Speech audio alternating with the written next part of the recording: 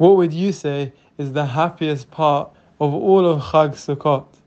You might say, being in the sukkah with friends and family, singing, having sudas, going to shul, doing all the mitzvot, doing halal. But the Vilna Gaon says, when we do the Hoshanot tomorrow morning, why is this the highest point of Simcha on Sukkot? When we say Hoshana, we say to Hashem, save us, please save us.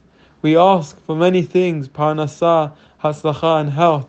We have so much trust in Hashem that Mashiach will come, and we celebrate already now. This is the time that we celebrate. As we say Hashanah, we put our trust in Hashem. We know Mashiach is coming. That's why the Vilna Gaon says it's the highest point of Simcha. And we don't dance alone or in a row. We dance in a circle because we're all equal and we all support each other.